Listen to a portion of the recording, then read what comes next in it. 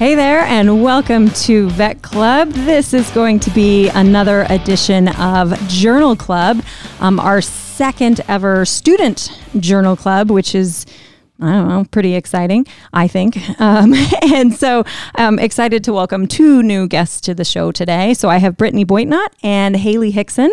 Welcome to both of you, Brittany and Haley. Thank you. Oh, thank you. You are both rising fourth years. So you have just in the last few minutes become fourth year vet students here at Virginia Maryland College of Veterinary Medicine. And so you both volunteered for today's journal club. Thank you. Super excited that you both volunteered. Now you guys didn't volunteer together. You guys independently each said, this is a day that works for me. Yeah. So that was cool. I love that. You guys were just like, yeah, that's the day that works. Yeah. So you guys didn't have like some, plan or conspiracy that you were going to come on, and it just kind of worked out that way. It just kind of worked out. I like it. But we did come up with a plan. So we're actually going to cover two articles today. And you guys each had you read them both, but you each had an article that was kind of yours. And I actually don't remember who did what. So I'm going to let you guys are each going to introduce the articles that you did. So if you guys can just give me the title and, maybe like the first author, don't worry about pronunciations, and do your best. And then we'll kind of go through the plan. But Haley, do you want to start? Tell us what your article was. Sure.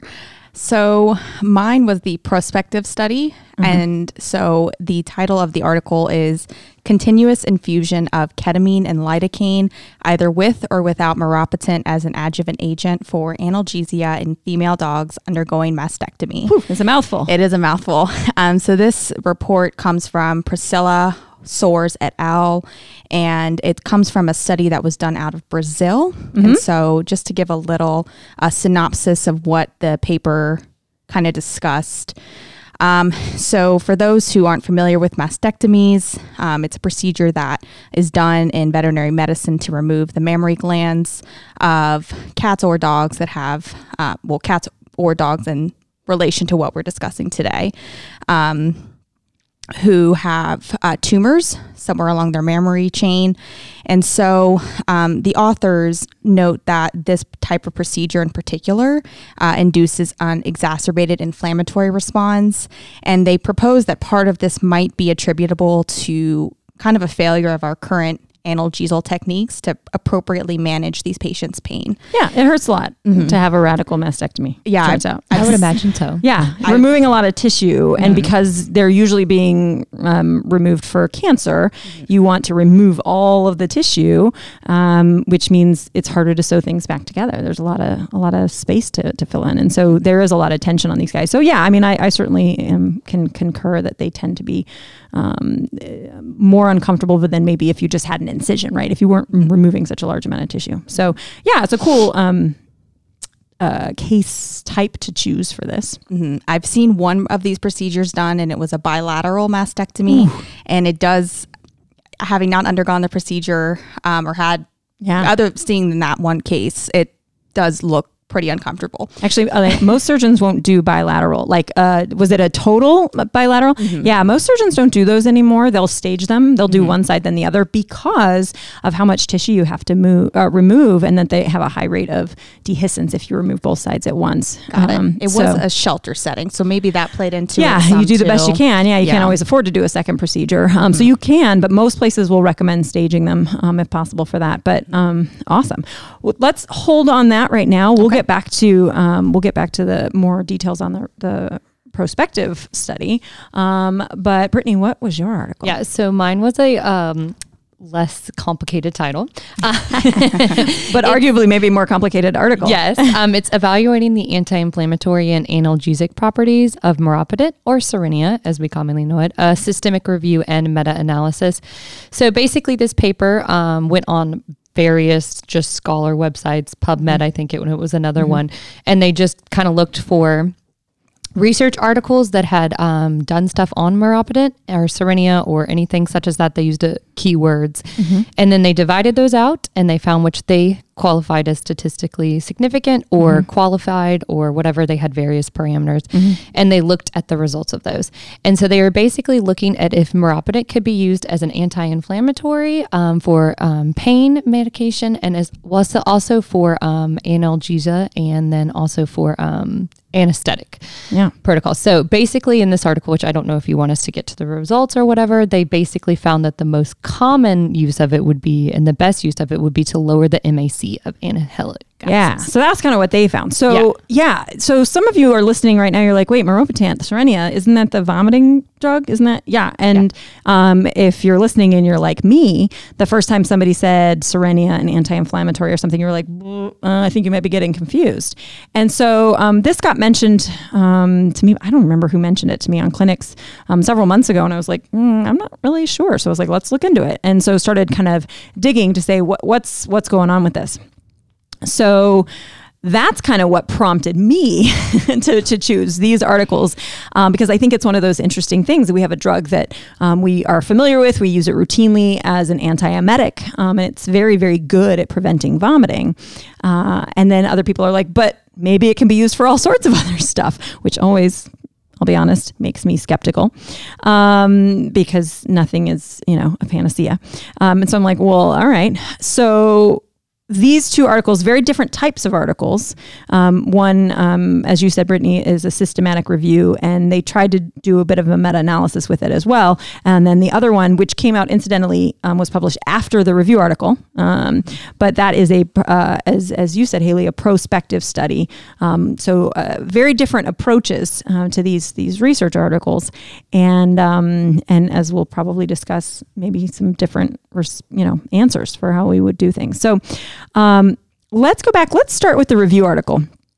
So Brittany, if you want to, what's your comfort level with like review articles? Are you like, yeah, I totally understand how this process works, or no? Or you're like, this was all very new to me? Okay. So I kind of get review articles. What I get bogged down, and I'm sure many people do, is in the statistics. Oh, because for sure. When they start going into like, oh, we did a forest plot versus this plot, I'm like, I have no idea what you mean. Like, I don't know the difference of that. So I actually texted one of my friends that does research. Nice. And I was like, remind me what p-values are, remind me what this is again. And so I got a little bit more comfortable with it. Good. I do generally, I've read more review articles. I haven't done many journal clubs, but most of the journal clubs I have done, they do review articles. And so I do like that they combine many different studies. I find that very useful because you're getting a better sample set. Somebody else has done a lot of the legwork for you. Exactly. Yeah, that's wonderful. It's really nice. It's like, they're like, here's everything that I found. We did like months and months of lots and lots of work. Even just like reading about the work they do, you're like, whew, I'm exhausted. And they're like, and you can now read it in 20 minutes. Yeah. like that's a super helpful thing. So they're doing this review, and yes, it's easy to get bogged down with the stats, and kudos to you for saying like, I don't know what this means. Let me figure it out. And so phone a friend is lovely. I love Google for these kinds of things. Like if there's a statistical test and I don't know it, I'm like, let me Google that. And it will, it's not going to turn me into a statistician, obviously, but if I can be like, okay, I think I have a better understanding of what they're saying. And then over time, as you practice these kinds of things, you're like, all right, I actually recognize that one. I remember that from last time. So, but it's normal. And I still have to do that. I still have to Google like, wait, what is, crap. Okay. Bland-Altman is what again? Or Kaplan-Meier curves. How am I supposed to interpret those? And wait, you can use a Kaplan-Meier survival curve. Nothing died in this one. And you can start to see how they can use different statistical tests to answer various questions. Now, it is challenging if you're Googling it and you're like, I don't know what this is, to critically evaluate that, right? Because you're like, well, I'm not a statistical expert, so I'm kind of going to trust them. And that's okay. I think that's okay when you're reading these articles is to be like, well, I'm going to trust you, or that's not a part of the article that I'm qualified to critique. But you can sometimes like look up a statistical test and be like, I don't know if that makes sense for what they were talking about. Like, why are they doing correlation? What we really are looking for is causality, or, who knows? Or at least understand whether or not the claims they're making seem appropriate. So good job looking things up as you went. But can you give me just an overview of like, what was their process for searching the literature, and how did they get down to, I think it was 14 articles ultimately that they included? How did they get from infinity to 14? Yeah. So it started at 532. That's a lot. Which is a lot. And so they did various things by looking at, they basically scored them by 10 criteria, which let me pull up the 10 criteria. Yeah. Where were they at? So basically the 10 criteria, why I try to find it. As far as for what they were including. Yeah. So they were looking at like, were the animals of the same sex, same age? Did the study justify the sample size? Was there randomization? Was there blinding? Assessment of outcomes? Housing or other treatments, blah, blah, blah, where there are experimental animals. Did the study comply with relevant welfare regulations? And did authors include a statement on potential conflicts of interest? Sure. And then they rated these on a score of less than 4, poor, moderate 4 to 5, and good 6 to 7, or very good 8 to 10. And so they went from there. And then from there, they did like statistical analysis, which is in the results section of basically looking at was there a risk of bias? Like were their results actually statistically significant? And they tried to figure out if there was favoring one way or another. And they did include that in in their discussion, which I really appreciated, is they're like, oh, for some reason, like a lot of the studies favored like that meropitant was going to provide analgesia or didn't provide analgesia, which I really appreciated. Yeah. So I mean, it's pretty typical process. The details can vary from paper to paper, but yeah, essentially you're trying to funnel down from all the papers that mention, the drug you're interested in or something like that, and then weed out the ones that are, okay, that's not really at all addressing the question we have, and you try to get down to that. And then once you have the articles you plan to include, is to grade them or score them. And there's different scoring mechanisms to say, like, depending on what you're looking for. But it does ultimately, what is your question? What is the question you're trying to answer? And then the other thing they did, so that was the systematic review part, was to be like, okay, just what's out there. Let's just, funnel it down and see what's out there. But then a meta-analysis. Do you guys have a sense for what a meta-analysis is and how it's different from a systematic review? I'm going to be honest, I do not. Yeah, and that's okay. That's why I'm asking, because it's tricky. It's a weird thing to kind of wrap your brain around. So the review is just like, here's what's out there. Let me describe it for you. A meta-analysis typically is when they're trying to take studies that were done in different locations at different times and actually combine their results to increase the power, right? So if you do a study on 10 dogs and somebody else does a study on 10 dogs and somebody else does a study on 10, blah, blah, and on and on. Next thing you know, if you guys all put your results together, you now have 100 dogs, which is a bigger study than any of you could probably afford individually. And depending on how that's done, there's, again, I don't do this specifically, but there are ways that you can say there's enough similarities here that I can actually combine some of these numbers to increase the power of the results that we're finding collectively.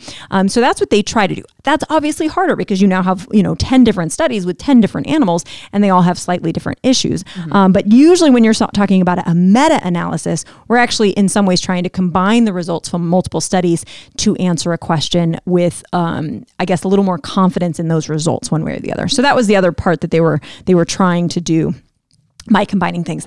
Obvious limitations with doing that, but that's there's sort of big advantages too, right? Like you've got spanning years in different hospitals, and it also means that is that more applicable, right? So if you have one institution has these results, but nobody else has them, you have to start wondering, is there something unique about this? Is there some confounding factor they don't know about? Or is there something unique about whatever disease they're studying there that's different from other, but if you can say, hey, across all these different studies, we're finding these same results, good, bad, or indifferent, like that's meaningful stuff. So that's usually what you're trying to accomplish with a meta-analysis. So it's taking that review that one step further, which again, they tried to do here. And so that figure 3, you kind of alluded to it just a bit ago, Brittany, where they say which side of this, if we said the line down the middle is neutral, and if the results are skewing toward the left of this, that means there was a negative effect, and to the right of it, there was a positive effect. And if you look at those, there's a lot of it. It's just looking right down the middle there. So we can talk about, some of the skewing results. But if you were going to sum up the review article so that you said there were 3 things they looked at: the effects of meropitant on analgesia, anti-inflammatory, and minimum alveolar concentration of the inhalant anesthetic you need, or MAC. What were the 3 take-home points, would you say? The 3 take-home points were that they did prove in a lot of the studies, and they said it was statistically significant that it is anesthetic sparing, meaning that the MAC was actually lower. The anti-inflammatory properties, they did state in there that most of the studies that they looked at would monitor them by the amount of actually leukotrienes and cell types. So that could be the reason why, but there was no effect on that. Yep. And then the same with analgesia. They said that for some analgesia, it actually worked, but for others, it didn't, thinking that for continuous pain, which is the most important for us, it's not really that effective, is what I would sum it up as. So basically what I got from it is that it's very good at anesthetic sparing. They use that a lot.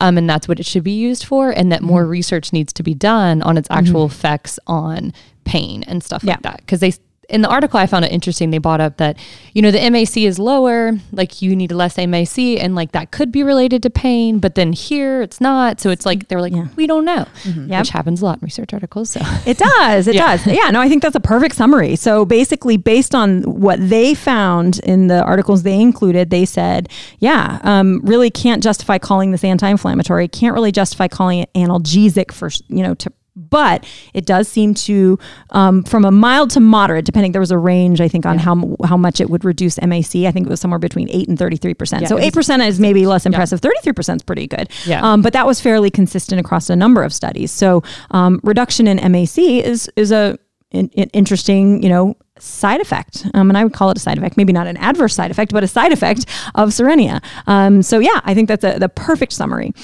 So you read that review article and you're like, okay, I'm probably not going to be using Cerenia for analgesia or for anti-inflammatory. Cool. All right. Hold that thought. Haley, it's your turn.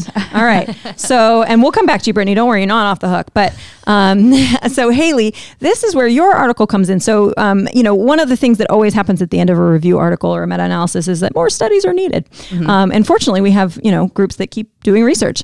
And so here's one of the more studies needed. Now, chances are this study had been started or maybe even completed by the time the review was done, but it wasn't published, so they didn't know about it. So give us the summary of maybe just a brief rundown of what they did, how they conducted their study, and then, what they found and what your thoughts were.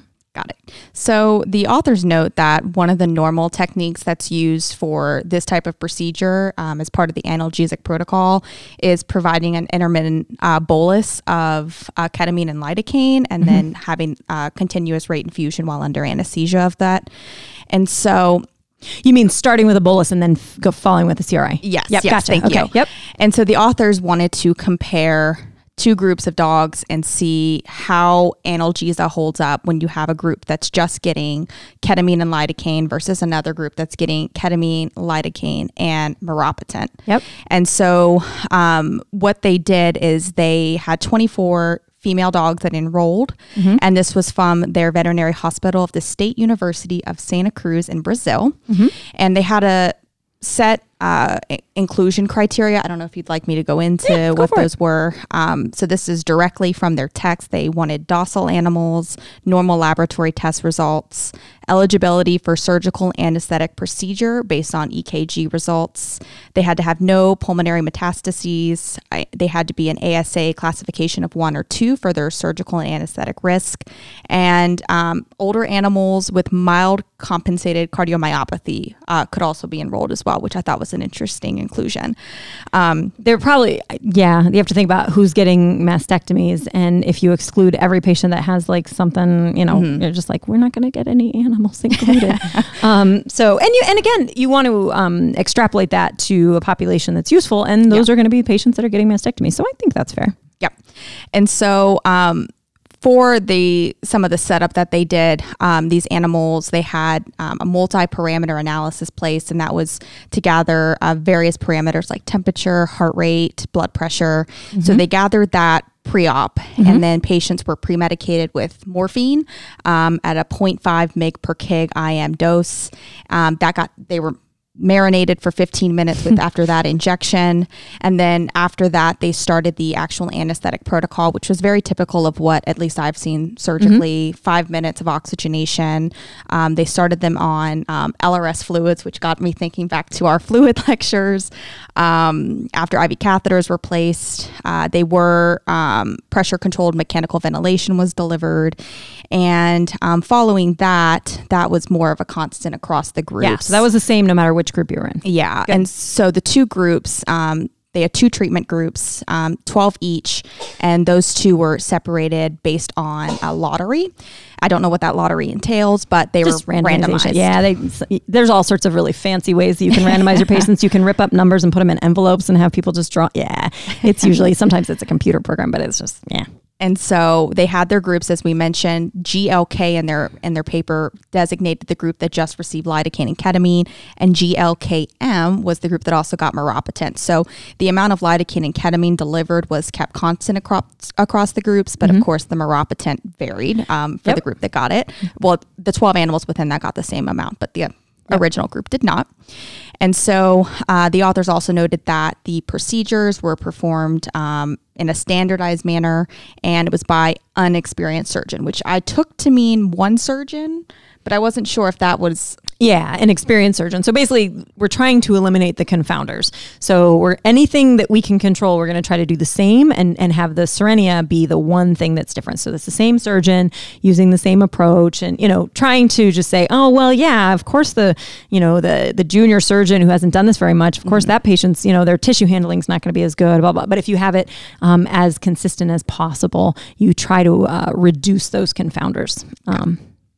And so they collected their physiologic parameters, so anesthetic monitoring times at 7 different time points, which were designated M0 to M6. And then more importantly, I think for this study, is the levels of analgesia and sedation. Those specific parameters were gathered at 6 different time points as well.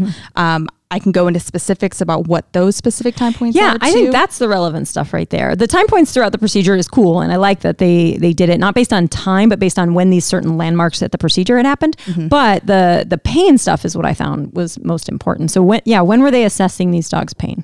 So to note too, they mentioned that the evaluator who was actually looking at these, they were unaware of which dog was in which group. And so group T1 was time T1 was when the CRI was terminated. T2 was 1 hour after termination of the CRI, T3, 2 hours after termination of the CRI. And then it goes down till T6, which I always just remembered it's one less than whatever the T6 time is. So 5 hours after the cessation of CRI. Yeah.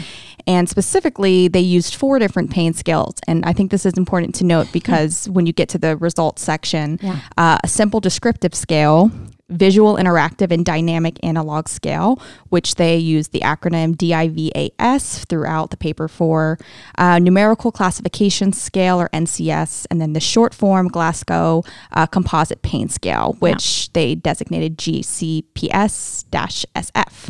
Most of the time. Yeah. Occasionally they change the name of that one. Yeah, I saw that too. And I had I had to do some Googling. It's a lot of acronyms. It's a lot of acronyms for sure. So first off, I want to ask your thoughts. What are your thoughts on choosing those time points for doing pain scales in these dogs? I think in my personal opinion, I would have tried to draw it out a little bit more. Okay. And something I read online too, particularly about the modified Glasgow, is that you really shouldn't start recording that until about 2 hours post-op. And the source that I read that from claimed that that's because at least 2 hours post-op, you kind of expect that some of the analgesic quote-unquote effects are because the animals are still anesthetized. Yeah. And so, when I read that, then that made me think that T1 to T3, maybe they're... Take it with a grain of salt? Yeah. Just because these animals... And I've seen some pets who take a really long time to recover. Yeah. And so I think it'd be hard to, thinking back to those animals, gauge whether they were painful or not, because I think mentally they don't even know what's going on yet still. But just to clarify, so we started measuring their pain scales after we stopped the CRI. Yes. Why did we do it that way? So they justified, my impression was based on so they said that lidocaine and ketamine last about 6 hours. And I was thinking they meant half-lives. I reviewed Plum's for meropitant's half-life, which was about 8 hours, which the authors noted as well. And so they decided to go with up to right before the 6 hour mark, just because they wanted the medications to still be having an effect. That was my impression. That's my beef. That's my beef with this one. Okay. So, all right. So here's the thing. So when we started with the CRIs, what did they start with? You already said it. They started with a bolus, right? Yes. So they got a bolus. And so that gets the, drug levels up ideally into the therapeutic range. And then the CRI is just to maintain it there.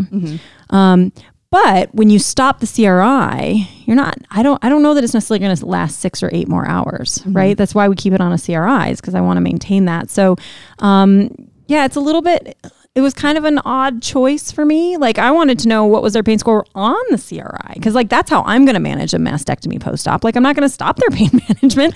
I'm going to continue it. And so I was a little confused by giving it as a CRI, which the point of doing the CRI is to maintain the analgesia where you want it. And then tell me how it's doing. Like, that's what I want to know. Like, while it's getting the lidocaine, ketamine, and Cerenia, like, how is that working? Then if you want to continue it after you've stopped it, that's fine. But like, well, when I've stopped the drugs is when I'm less impressed. Like, of course they're going to get more painful over time. And yeah, I don't know. I guess if you were going to do that study, I would want to see concurrent pharmacokinetics and dynamics. Like, what's the drug levels? Like, that's what I want to see, because I'm curious, like, oh, how long is this going to last? But the question for me was not how long will this last after you stop the CRI. It's what difference does it make while you're giving it. Was sort of, I just was confused, honestly, by why they were checking that after they stopped it. I was like, I want to know while you're giving it. That's what I'm interested. Like, should I give Cerenia as part of my analgesic plan? And that wasn't the question they answered. So I thought that was kind of weird. And I didn't really fully, from my reading of the paper, didn't get a good explanation for why that was the choice they made. I understand, like, okay, these are the predicted half-lives, but we don't, that's why we don't give it intermittently. We just give it as a CRI, so we don't have to worry about the half-life. Anyway, okay, that's my beef there. Please continue. I think that's a good point to note, actually, because I didn't really think of it like that when I was going through. But after, listening to you discuss that and, knowing that the CRIs were ceased, and then that's when they were gathering their analgesic data. Yeah. Just understanding too, with different animals, 24 different animals, pharmacokinetics can differ animal to animal too. Yep. And so if you don't have any data reflecting therapeutic levels or plasma levels or things like that to kind of rule out some of those potential confounders, that's a very good point to note. Which I somehow missed when I was going through. That's okay. Yeah, I miss things all the time when I read these articles. I think I'm going to blame part of that is I haven't really worked with a lot of CRIs in the clinic yet. Fair. And so I'm excited to do that once we start on clinics. I did think that was cool that they gave the Cerenia as a CRI. I really like that. I think it was 100 mics per kg per minute was what they were doing, which was fun. I was like, okay, cool. Not sure I'm needing it yet, but one day file that one away. Okay, so they did the pain scales, 4 different pain scales. Yes. Which is, I think that was cool that they did 4 different ones to kind of see. And so they did that for the 24 dogs in the different groups. All right, then what? And so they also used, and this one I had to look more into, nociceptive mechanical threshold using a digital analgesimeter. I don't know if... Yeah, that sounds right. I don't know super much. I don't know how you pronounce analgesimeter. I like that. But I hadn't heard that one before, so I had to look more into that. Okay, cool. What'd you learn? I learned that the quote-unquote mechanical nociceptive threshold, it's the minimum pressure that induces a pain response. Yeah. And so... I don't know specifically how this machine is run or used. I have not seen it. The nociception stuff is actually really cool when you're talking about pain medications. So we have analgesia, which when we use to general term to just reduce your experience of pain. But nociception is a little bit more of a technical term. And we're saying, did you perceive this noxious stimulus is kind of my very simple way of explaining that. But like, are you feeling pain or did you feel this noxious stimulus, right? Because if I can ask you, are you feeling pain? And you're like, yeah, my back's kind of sore, or this and that, versus if I say, I'm going to apply this very consistent noxious stimulus, and there are thermal nociceptors, there are chemical nociceptors, and pressure nociceptors, because you have those different receptors in your body. And so they can say, okay, we're going to put this thing on and it's going to deliver the exact same amount of pressure or temperature or whatever it's going to be.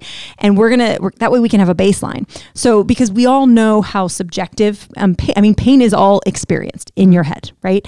And so when you're doing anti-nociceptive studies to try to control that a little bit better. They've created these different tools to say, okay, I'm going to take this group of dogs and I'm going to apply a mild but a noxious stimulus, and I want to see what their response is. This is this animal's baseline. So it's like if I give you a mild shock, or if I, pinch your arm or something, you're like, well, that was annoying. I'm okay. It was annoying. And then you're going to have a certain response. And then later I'm going to give you a pain medication or something to try to block that. And I'm going to see what your response is, so that you get to serve as your own control. Is kind of the idea, but I'm doing the same stimulus each time, versus like the confounder we'd already mentioned before. If you have one surgeon who knows what they're doing and one doesn't, or maybe one surgeon who's a little sleepy today and isn't as gentle with the tissue handling, who knows? There's other confounders.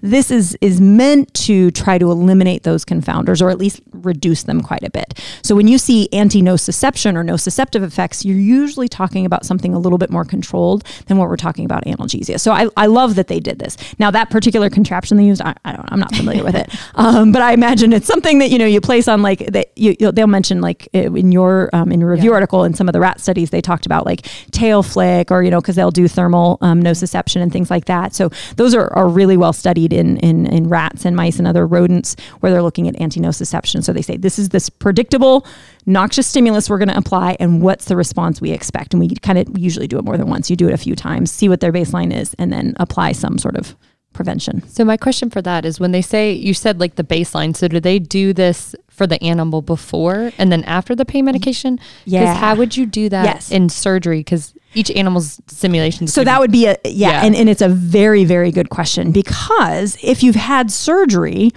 that might actually affect how you perceive a different pain stimulus, right? Like if you have wind up or something else, that you might actually respond very differently to that new stimulus. But if you say your baseline for this particular anti-nociceptive process, or the nociception, is established after the surgery, right? So maybe you say, so do you remember, Haley, when did they do the nociceptive stimuli? I actually don't remember if they did it before or after surgery either. I can look for that. But what you would have to do is you would either do it before and after surgery but like you can't withhold pain meds from these guys. Yeah. So that is a confounder. So presumably they did that pre-op, established a baseline. However, what you could do is at least compare time T1, T2, T3, T4, T5, T6, and to say, how is that? At least to have something a little bit more consistent to compare over time. But because that is different than usually when you're doing those studies, you're not also doing surgery. So they were trying to do something to provide a little bit more control. Whether or not that's going to be effective in this type of design is a good question. It's okay if you don't remember. And I'm looking, it looks like going off of figure 4, they did it at T1 through T6. So it looks like all post-operatively. Yeah, it looks like they did it at the same time assessment. Which is fair, because again, if you do it before surgery, you can't really use that as your baseline, because again, a lot has changed. Yeah. The dogs are on drugs, different things. So they were basically using it to help kind of control for confounders in that T1 through T6 time period. And so I think just the last points to note for other things that they did for their methods is rescue analgesia. Mm-hmm. They gave a 0.2 mg per kg IM dose of morphine when pain levels were either 33% of the maximum, I've just been calling it a DIVA score, and or greater than 25% of the maximum Glasgow composite score. Mm-hmm. And then once time T6 was completed, all of the pets enrolled in the study received meloxicam, dipyrone, which I thought was an interesting choice, and then tramadol, which I also thought was an interesting choice. Yeah. And they all 24 of the patients received that. So again, whether or not you like that, it's at least that was consistent amongst the dogs. But they stopped. That was more just to be like, hey, we didn't stop giving them pain meds. Like we gave them something we think that would work. But I'm sure they appreciated. Yeah, they didn't continue to assess their pain levels after that, though. So they looked at that like 6-hour period after stopping the CRI before starting the longer term medications, and then they were able to give them rescue analgesia, which is pretty standard as well. That you provide, you can't just let them suffer, right? Like there has to be a plan to give them. Now you had said something earlier that this was blinded, or one of the researchers was blinded. What's your thoughts on the blinding in this study? From what I could tell from how at least the paper was written, it seems like it was just one individual. Yeah. So like it was sort of partially a little bit blinded. Yes. And the only knowing that they're using 4 pain scales for 24 dogs at specific time points. And even just taking a closer look at the Glasgow's in particular, it just seems like a lot of work for one person to do and to get it done in the appropriate time frame that it needs to be done for 24 patients. Well, those could have been spread out over months though, right? The 24 patients. That's a good point. I guess it could have been like one a day. Yes, I think I'm thinking you're totally right. I think I'm thinking of my own personal experiences with research where it's not a prospective study like this. Yeah, no. So you were waiting around like when basically they probably enrolled these dogs just on a rolling basis. That like we had a patient. Yeah, we had a patient that has mammary adenocarcinoma or presumed. We're going to schedule it for this, enroll them into this study. But it is still a lot of work, right? Like if each hour you're doing 4 different pain scales, you're almost like done with your pain scales. It's time to start it again. So that is a fair point. Did they comment on, did they always do those pain scores in the same order? Did they change the order? Did that make a difference? There weren't a lot of specifics applied about how these pain scales were actually applied to the patients and then interpreted. And so a lot of what I learned from Glasgow's, I just did secondary research looking into. And, you know, I don't know if I can jump into results Go now. for it. Yeah, do it. Because one of my personal beefs with the report is, you know, they noted in their results section that there were significant differences in pain between the groups after surgery using MGCSSF, which I don't think that acronym. Short form. Yes, I don't think that acronym was introduced earlier. So I think that's the modified composite, but or it was just an error. Got it. I wasn't sure because I noticed that too. I was like, wait, are you using the modified one? That's not what you said you'd used before. So I'm wondering if that wasn't just like a typo, but I'm not sure. And so they noted that the group that received the meropitant had lower pain scores. The P value was less than 0.01.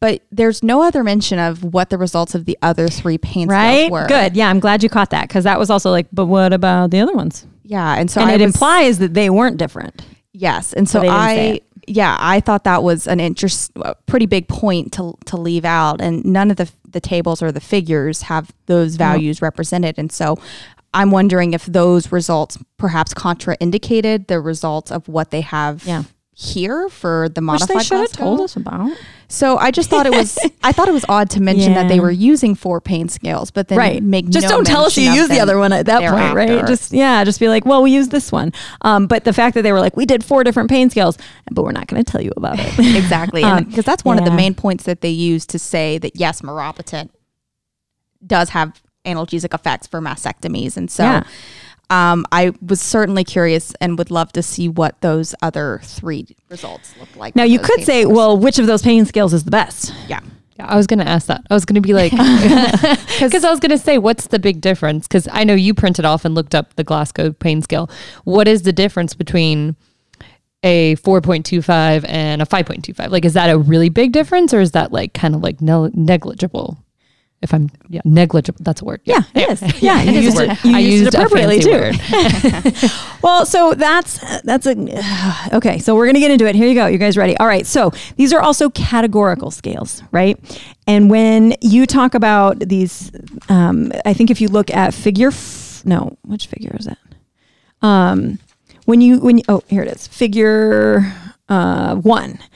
Figure 1, so you've got these scales, and if you look at the axes on figure 1, so you have T1 through T6, and then you have 3.5 to 4 to 4.5 to 5, 5.5. You have the different scores, and it looks like they averaged them, right? The scores between the different dogs. Yep. Here's the problem with that. This is categorical ordinal data, and that is assuming that the difference between a 4 and a 5 is the same in magnitude as the difference between a 5 and a 6 or between a 3 and a 4. And they're not. These are like I'm assigning a score of a 4, and you really can't do that. So when you start averaging categorical ordinal data, it's a little tricky on how you interpret that. So if you get a 3.3 and somebody else gets a 4.7, then you're saying, oh, that's a difference of 1.5. But what does that mean? It's kind of meaningless. So that's problematic whenever using categorical data.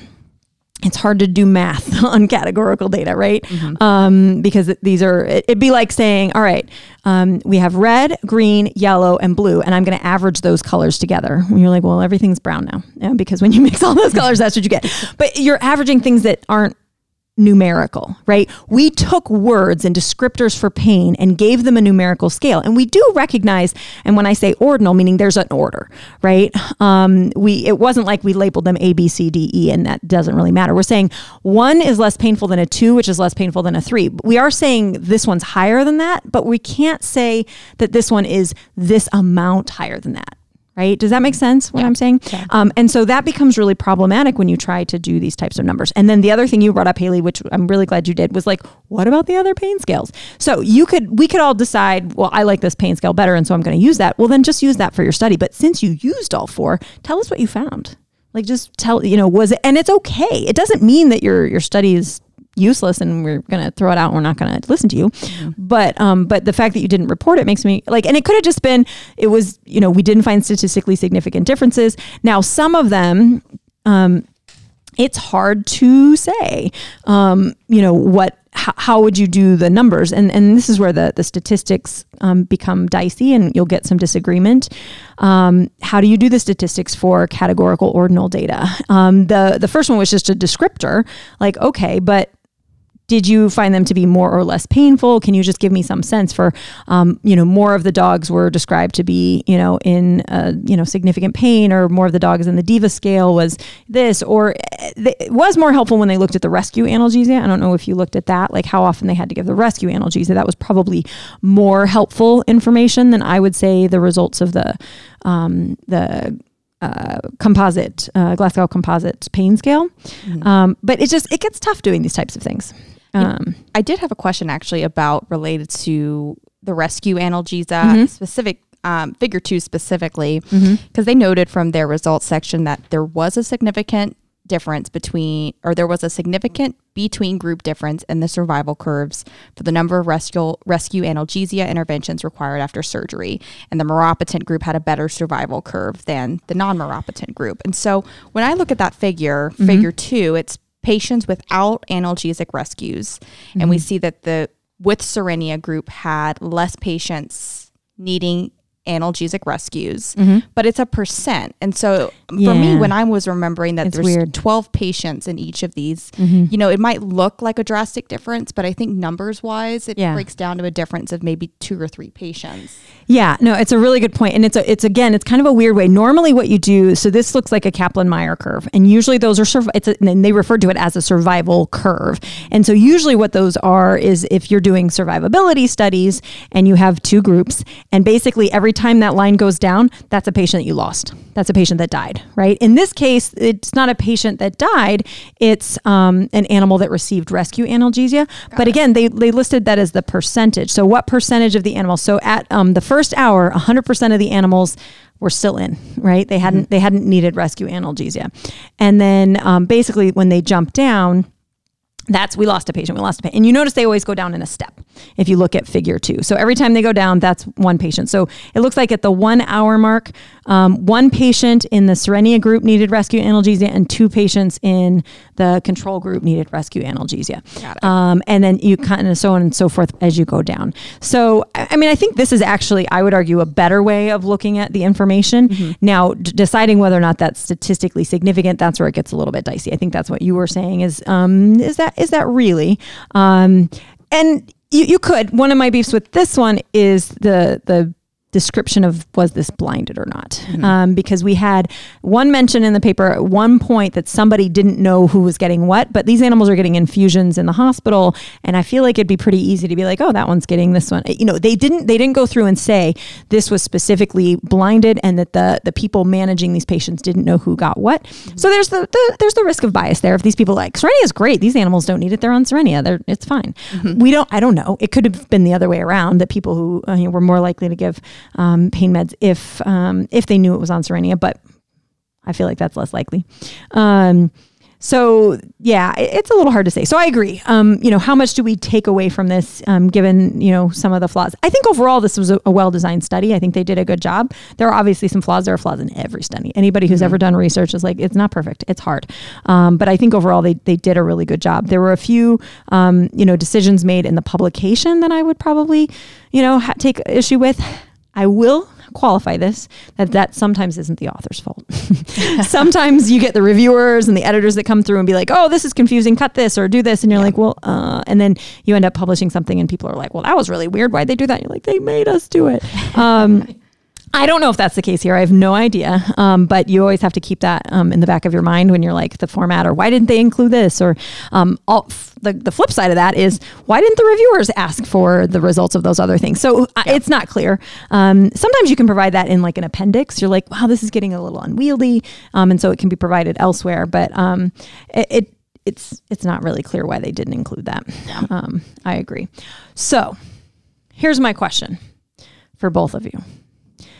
Given both of these articles that you've read, 2 out of hundreds, but you've read these 2 articles, what are your thoughts on using Cerenia for analgesia, for anti-inflammatory, or for anesthetic purposes?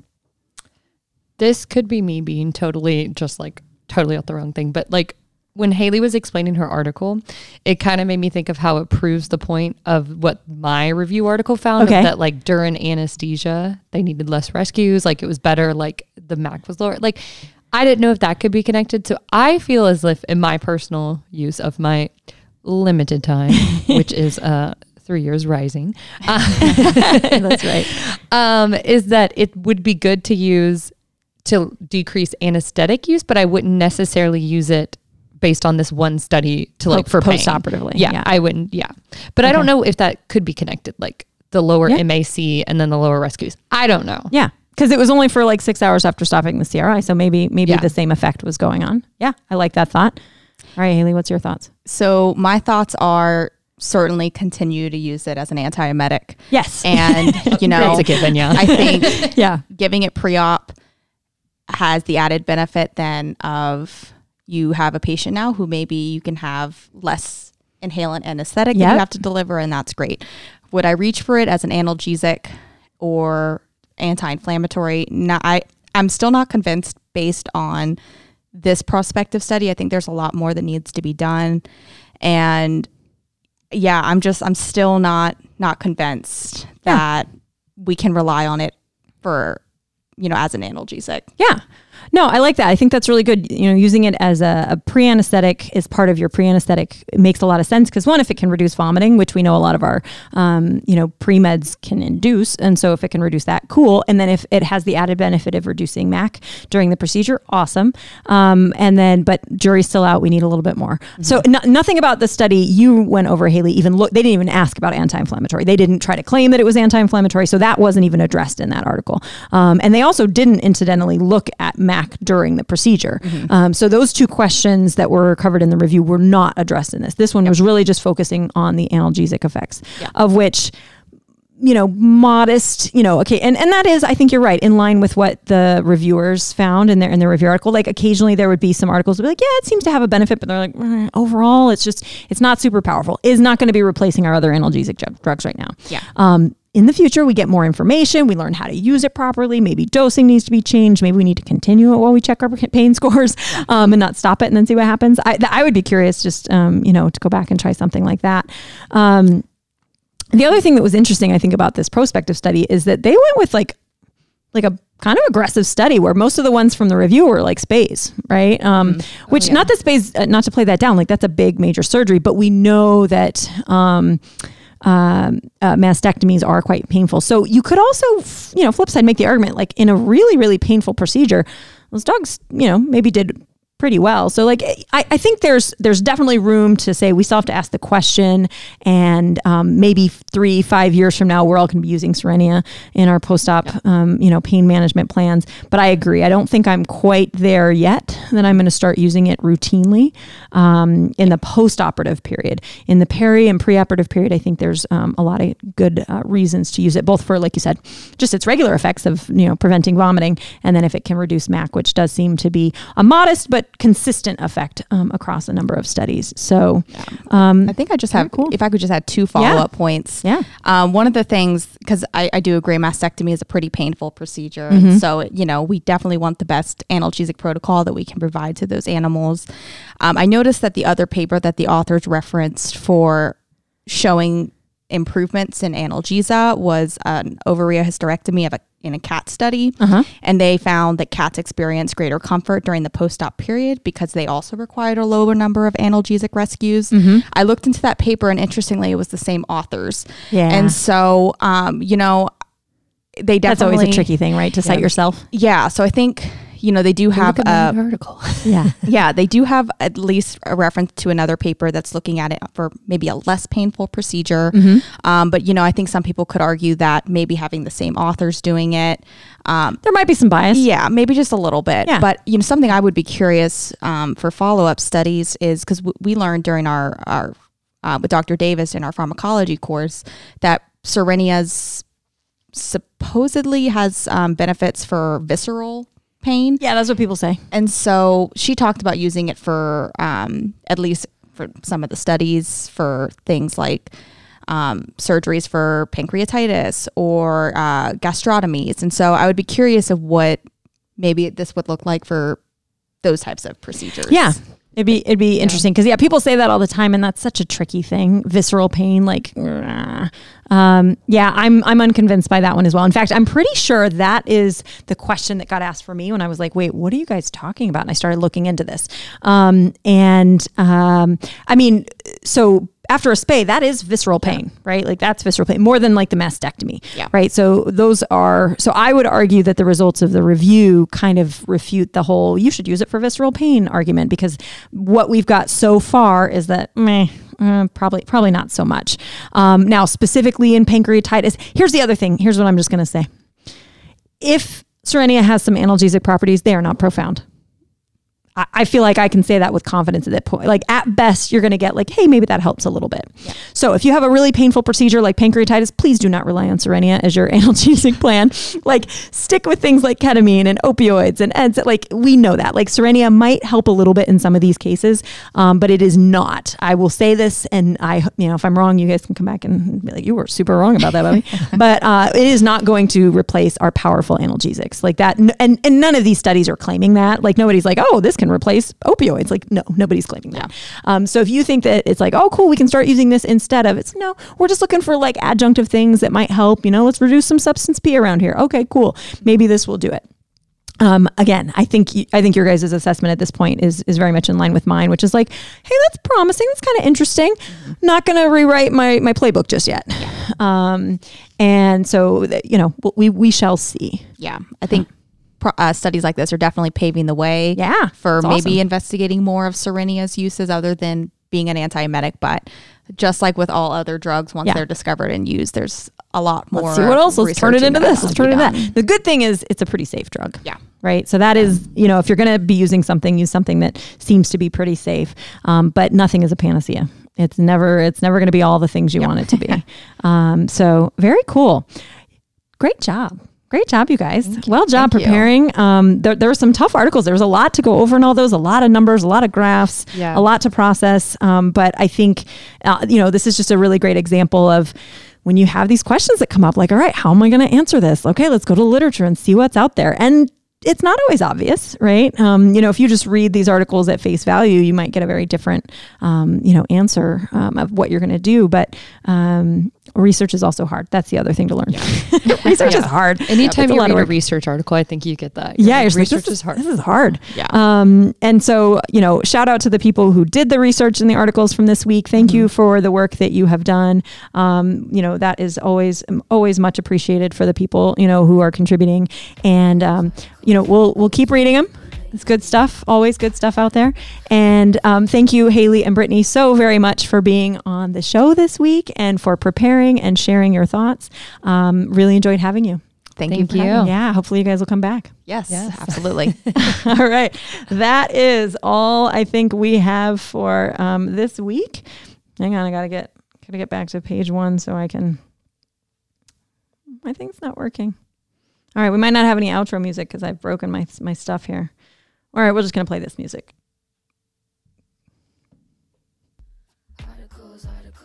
This is the new outro because I couldn't figure out how to get to the main page. I kind of like it though. Yeah, it fits. All right. Thank you guys so much. We'll catch you next time.